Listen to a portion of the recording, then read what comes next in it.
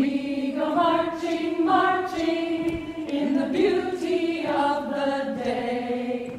A million darkened kitchens, a thousand pillars gray, are touched with all the radiance that a sudden sun discloses.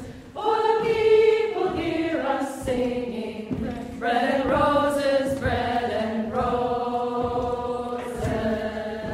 As we go marching, marching, we battle too for men, for they are women's children, and we mother them again. Our lives shall not be sweated from birth until life closes. Hearts starve as well as bodies. Give us bread, but give us roses. As we go marching, marching, unnumbered women dare go crying through our singing their ancient call for bread. Small art and love and beauty, their trudging spirits new. Yes, it is bread we fight for, but we fight for roses too. As we go marching, marching, we bring the greater days. The rising of the women means the rising of the race. No more the drudge and idler tend that toil where one reposes, but a sharing of life's glories, bread and roses, bread and roses. Our lives shall not be sweated from birth until life closes. Hearts starve as well as bodies, bread and roses, bread and roses.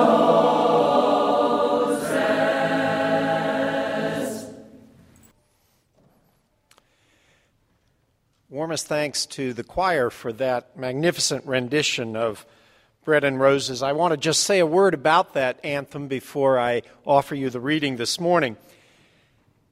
In January of 1912, 1 out of every 3 workers at the American Woolen Company in Lawrence, Massachusetts, 1 out of every 3 died before the age of 25.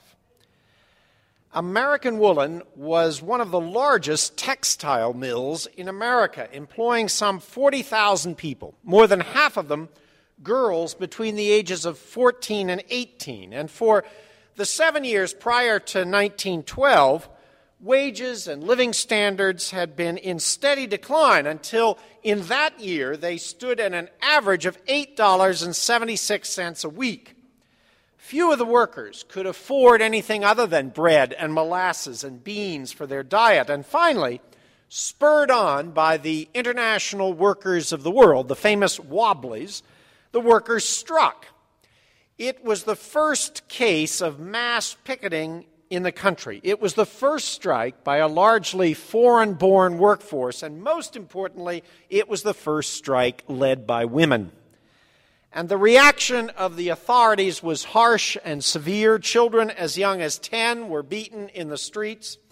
And as the police billy clubs and the fire hoses rained down upon them, the women chanted, "We want bread, but we want roses too." James Oppenheim turned that cry into a famous poem, and over the years, that phrase, bread and roses, was adopted by others, beginning first with the Irish Labour Party.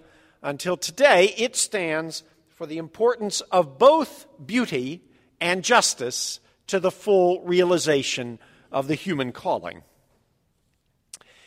The reading this morning is taken from an excerpt from a book by Frederick Buechner, who was for many years the school minister at Phillips Exeter Academy. It's called The Alphabet of Grace.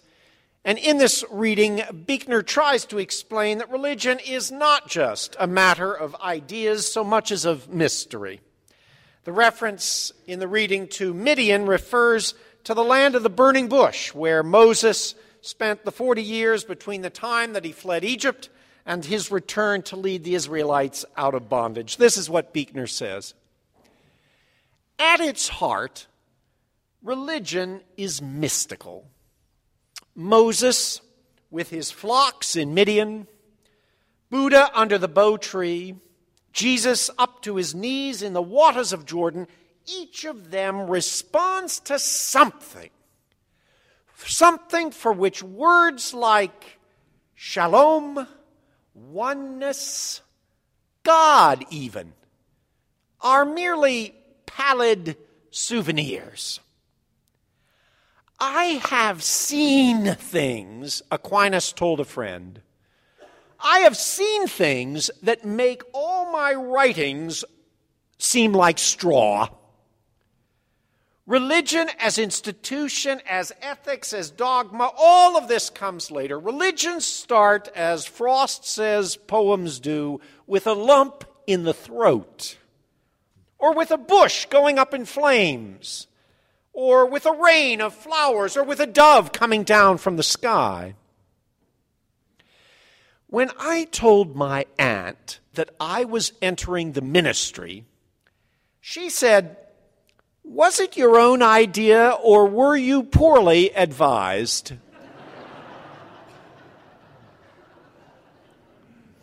And the answer that she could not have heard, even if I had given it, was that it was not an idea at all. It was a lump in the throat. It was an itching in the feet. It was a sickening of the heart at the sight of misery. It was a stirring in the blood at the sound of rain. Here ends the reading for the morning.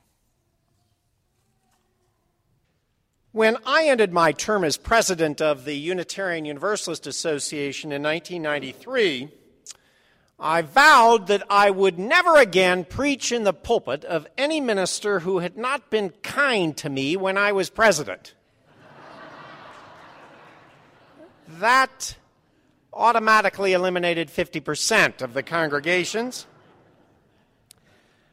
But not this one, because neither Justin nor Kate had entered our ministry when I was president, so they had no occasion to offend me.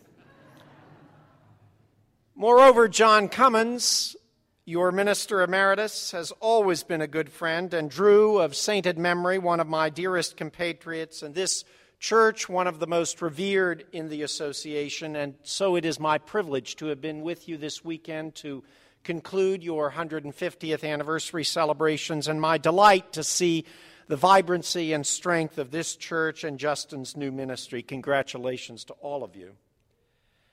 The way I want to help draw together these months of contemplation of your heritage and of your future is simply to call back two of the great affirmations that have energized this church and indeed our religious faith for at least those 150 years. First, a conviction that human beings have a deep and abiding worth that requires that they be treated with care and dignity. And second, that creation itself, in all its misery and mystery and magnificence, reflects elements of grace and grandeur that make it worth cherishing. I want, in other words, to talk to you about justice, what Friedrich Buechner described in our reading this morning as a sickening of the heart at the sight of misery, but also about beauty, what he refers to as a stirring in the blood at the sound of rain. Justice and beauty and the relationship between the two. According to Order Number 5 from the State Religious Affairs Bureau of China, issued in August of 2007, any Tibetan Buddhist Lama, that is a priest or a monk, any Tibetan Buddhist Lama who is intending to be reincarnated after death must complete an application and submit it to 4 government agencies for prior approval. Should any Lama appear in reincarnated form without government permission, he will immediately be arrested. The official government news agency explained that Order Number 5 was, quote, an important move to institutionalize management of reincarnation. Now, I don't know a lot about Buddhist notions of reincarnation, but I do know that after a Lama has died, the way he knows that he is destined to return to life is that he becomes a spectator of what one scholar has called a panorama of gorgeous, hallucinatory visions like a wonder-struck child watching moving pictures on a screen. Sort of, I guess, like half of us felt watching Walt Disney's Fantasia stoned 30 or 40 years ago.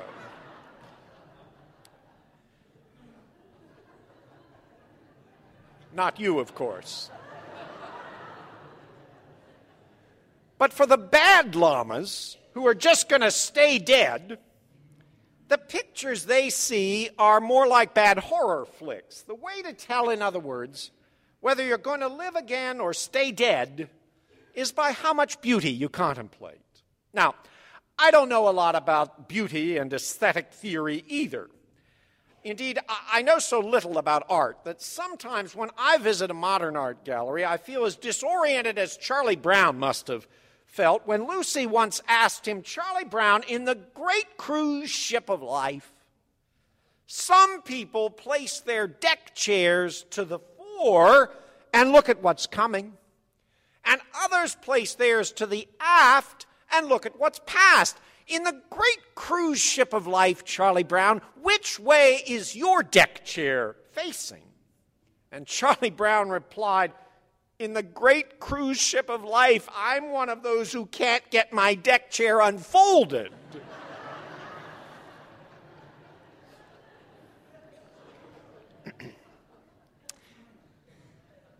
But let me tell you why beauty interests me. There is a smell in refugee camps which once you have inhaled it, you never forget. A smell of goat dung and human waste, of sweat and tears and unstaunched menstrual blood, but also a smell of desperation that gives way to sagging shoulders and the decay of the human soul. For a body can be clothed in the raiment of fear or stalked daily by death for only so long before the soul, whatever it is that makes the human animal human, begins to collapse upon itself as surely as the shoulders do.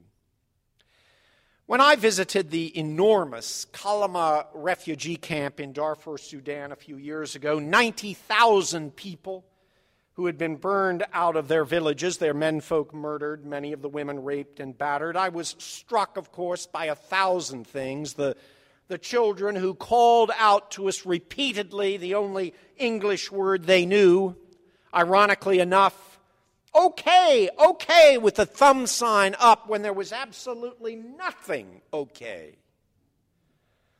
But what really took my breath away was this.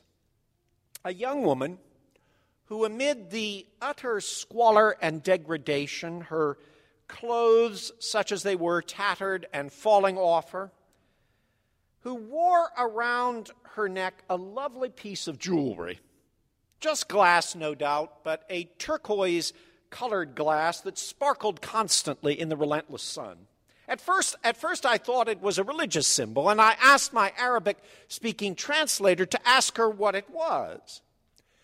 She says, "It is me," he told me. And at first I didn't understand, and I thought that she had simply said, "It is mine," and that he had mistranslated. And so I said to him, "What did she say? Did she say it is hers?" No, he said definitively. "She said it is me."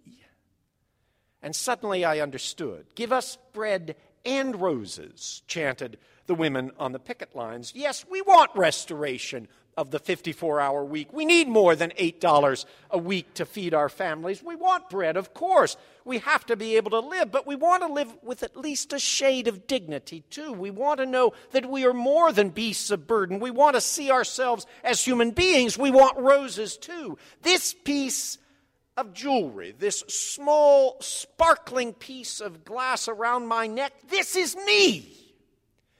This is how I know that though I am mere brute flesh, bone, water, swollen tongue, excrement-stained thighs, my most private parts exposed for all to see, that though I am brute flesh right now in this horrific camp, I am not just that.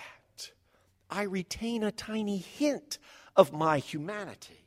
I require bread to live. Yes, so do the cows, the goats, the sheep, the pigs, bless them all, but none of them decorate themselves with turquoise glass. Only human beings do that. Only humans look on a sparkling piece of glass and call it beautiful, and I am a human being still, and I demand roses too. The reason refugee camps are such frightening places is not just because they strip us of our clothes and take away our food and deprive us of our shelter. The reason is because there is barely a whisper in them that we are more than a body, that we have needs of the spirit too. I don't think it is only striking textile workers or starving refugees who feel that way. I think on some level it is true of all of us. It is not just that beautiful things make us happy. Lots of things do that. It is that our ability to appreciate beauty is what makes us human. As human beings, we need more than the base necessities of life, critical as those are, and that need for more than bread is what reminds us, and most importantly, it is what reminds those who would harm us that at least until we lie crumbled in the dust, we have some value beyond the price that our organs will draw on the open market. In this sense, I think beauty really does remind us, as it does the dead llamas, of who we are. Now, I don't want to claim too much here. I don't want to claim that beauty alone is enough to save the world or soften a brutal heart. First of all, some people are more aesthetically challenged even than I am. Gertrude Stein used to say, I like a beautiful view, but I like to sit with my back turned to it. And secondly, there is this. In the movie The Lives of Others, a character named Draymond plays a classical sonata on his piano and turns to his girlfriend and says, can anyone who has heard this music, I mean really heard it, still be a bad person? Indeed, the screenwriter of that movie says that the entire movie was inspired by reports that Vladimir Lenin, one of the most brutal and hard-hearted men in the world, could not listen to Beethoven's Appassionata because it made him cry and want to treat people kindly, when in fact he knew that those same people had to be beaten mercilessly in order to make the revolution. What would have happened, the screenwriter wondered, if someone had forced Lenin to listen endlessly to the Appassionata? And yet we all know that there were no more appreciative listeners to Bach and Beethoven and Mozart than Hermann Goering and Heinrich Himmler. Beauty alone cannot save us. You'll remember the famous parable of the king who reached into a cage full of songbirds and picked one out and held it in his hand and then slowly twisted its neck, certainly until the last spark of life had been squeezed out of the little creature. Tears stained the king's cheeks. He wept uncontrollably, and one of the remaining birds in the cage turned to a comrade and said, Look, there is hope. The king cries. And the other bird replied, No, look at his hands, not at his eyes. I get quite impatient, quite impatient with Unitarian Universalist ministers who preach sentimental pablum about the beauties of nature and say nothing at all about the workings of power. I remember a cartoon from years ago in which the wayside pulpits of an Episcopal church and a Unitarian Universalist church were both visible on a street corner. It was Easter, and the title of the Episcopal rector's Easter sermon was "The Truth and Power of the Risen Christ." And across the street, the Unitarian Universalist was preaching a sermon entitled "Upsy Daisy."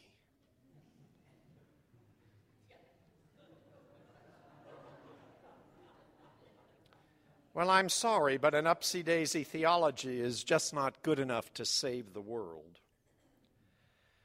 But if beauty alone cannot save the world, I suspect that very few people can live without some share of it. Consider the role that our surroundings play in shaping who we are, the spaces we live in, the ways we decorate our homes, the art we place on our walls, the architecture, the aesthetics of our cities. The essayist Alain de Botton tells of an occasion in London in which a sudden rainstorm forced him to seek shelter in a McDonald's. Within moments, he was overcome with despair.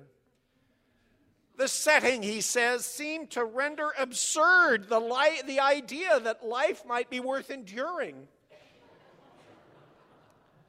The harsh lighting, the intermittent sounds of French fries being sunk into vats of oil, the frenzied behavior of the counter staff, it all invited thoughts of the meaninglessness of existence in a random and violent universe. As soon as the rain stopped, de Botton sprinted for Westminster Cathedral, where he said, and I love this line, "The stonework kindled a yearning for me to live up to its perfection." Isn't that one reason we tidy up our homes and decorate our tables and glory at a sunrise and stand in awe before a butterfly and worship in a lovely space and kindle beauty where we can? Because the world can be an ugly, chaotic, untidy place. And in that little space of it that we occupy, we want not to be distracted by its ugliness. We want to be inspired. We want to be reminded of the best that we as individuals and a human race can be. That's what true beauty does, I think. It reminds us not just that we are human, it reminds us of the best that we humans can be. But not everyone has access to world's beauty. Too much ugliness can obstruct the workings of an amazing grace. That's the connection, then, you see, between beauty and justice. Luscious pears, endless seas, jazz by Duke Ellington, paintings by Georgia O'Keeffe. These are precious gifts that the world presents to me, but how can I savor such gifts if I lack the money to buy the pears or the time to visit the sea? Someone once observed that the rich and the poor see the same Paris, but from two different angles. The rich walk over the Pont Neuf. The poor sleep under it. It's the same Paris with its same presentations of grace, but from under the bridge, they're a lot harder to see. If I find a poem beautiful, I want more and more people to be literate so that they can read it. If I find a painting breathtaking, I want more and more people to have the wherewithal to pay the museum fees. Beauty inspires us to do justice so that more and more people can know beauty. I sit on the deck of my home in Gloucester, Massachusetts, overlooking the Atlantic Ocean. And when it is warm, I see sunbathers frolicking in front of me on the beach. When it is cold, I see the great blue herons dipping into the salt marsh. I hear the children laughing behind me in the street. I see our elderly neighbors walking hand in hand down the hill. I think of those I love and those who have loved me. And I think to myself, this is the way the world should be. And though I know that only a very few people will ever have similar good fortune, I resolve to do all I can to see that more and more of them have access to a similarly transforming grace.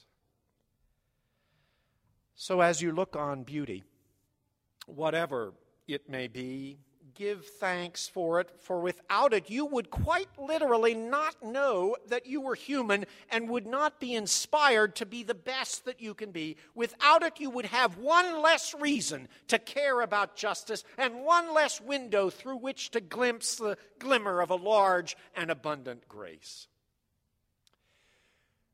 The great social activist Dorothy Day, founder of the Catholic Workers' Movement, was once sitting in her kitchen speaking with a woman who was obviously mentally disturbed, who was speaking in incoherent sentences, words jumbling out, making no sense, totally distracted. The psychologist Robert Coles, who was then a graduate student with the movement, came into the kitchen and tried to interrupt them, but they ignored him. Coles tried again, and he was similarly rebuffed. And then finally, Dorothy Day turned to Robert Coles and she said, "Yes, Robert, what is it? Did you wish to speak with one of us? Did you wish to speak with one of us?" Beauty and justice. That's the good news of Unitarian Universalism.